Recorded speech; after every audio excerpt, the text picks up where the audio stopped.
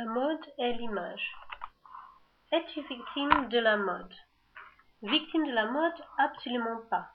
Je suis fanat de la mode et ma passion c'est les magazines de mode. J'en achète tous les semaines. Mais je ne suis pas victime des grandes marques de vêtements.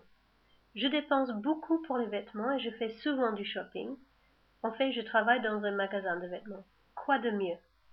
Je recherche les nouvelles tendances et j'ai un look individuel et je me sens bien dans ce que je porte. Mes vêtements reflètent ma personnalité. Est-ce que tes amis influencent ton choix de vêtements?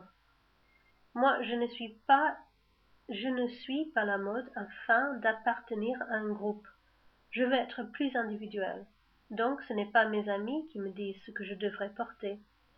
Ils n'achètent que des jeans et des t-shirts. Ma meilleure amie n'a aucun intérêt au monde de la mode et elle trouve le shopping fatigant. Elle ne me ressemble pas en ce qui concerne la mode. Alors, tu es dépensière en ce qui concerne les vêtements? Oui, tout à fait. Je reçois de l'argent de ma mère et de mon père, et en plus je travaille. Je dépense tout mon argent. Je n'aime pas faire les économies. Il me semble que je n'aurai jamais assez d'argent. Je rêve de devenir riche et de pouvoir acheter plein de fringues très chères.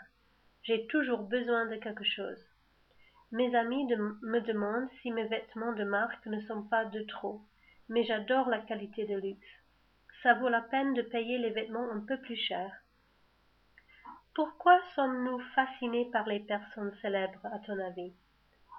Je ne pense pas que tout le monde soit fasciné par la célébrité, mais il existe pas mal de jeunes qui sont obsédés par tout ce qui est le culte de célébrité. Il faut que je dise que je m'intéresse énormément à la vie des gens célèbres. Je suis toujours très au courant de ce qui se passe dans la vie privée des vedettes, et j'aime l'après-scandale. On s'intéresse à leur vie car c'est une façon de vivre qu'on n'aura jamais. Les grandes maisons, les belles voitures, les vêtements de marque, ce sont les trucs de nos rêves.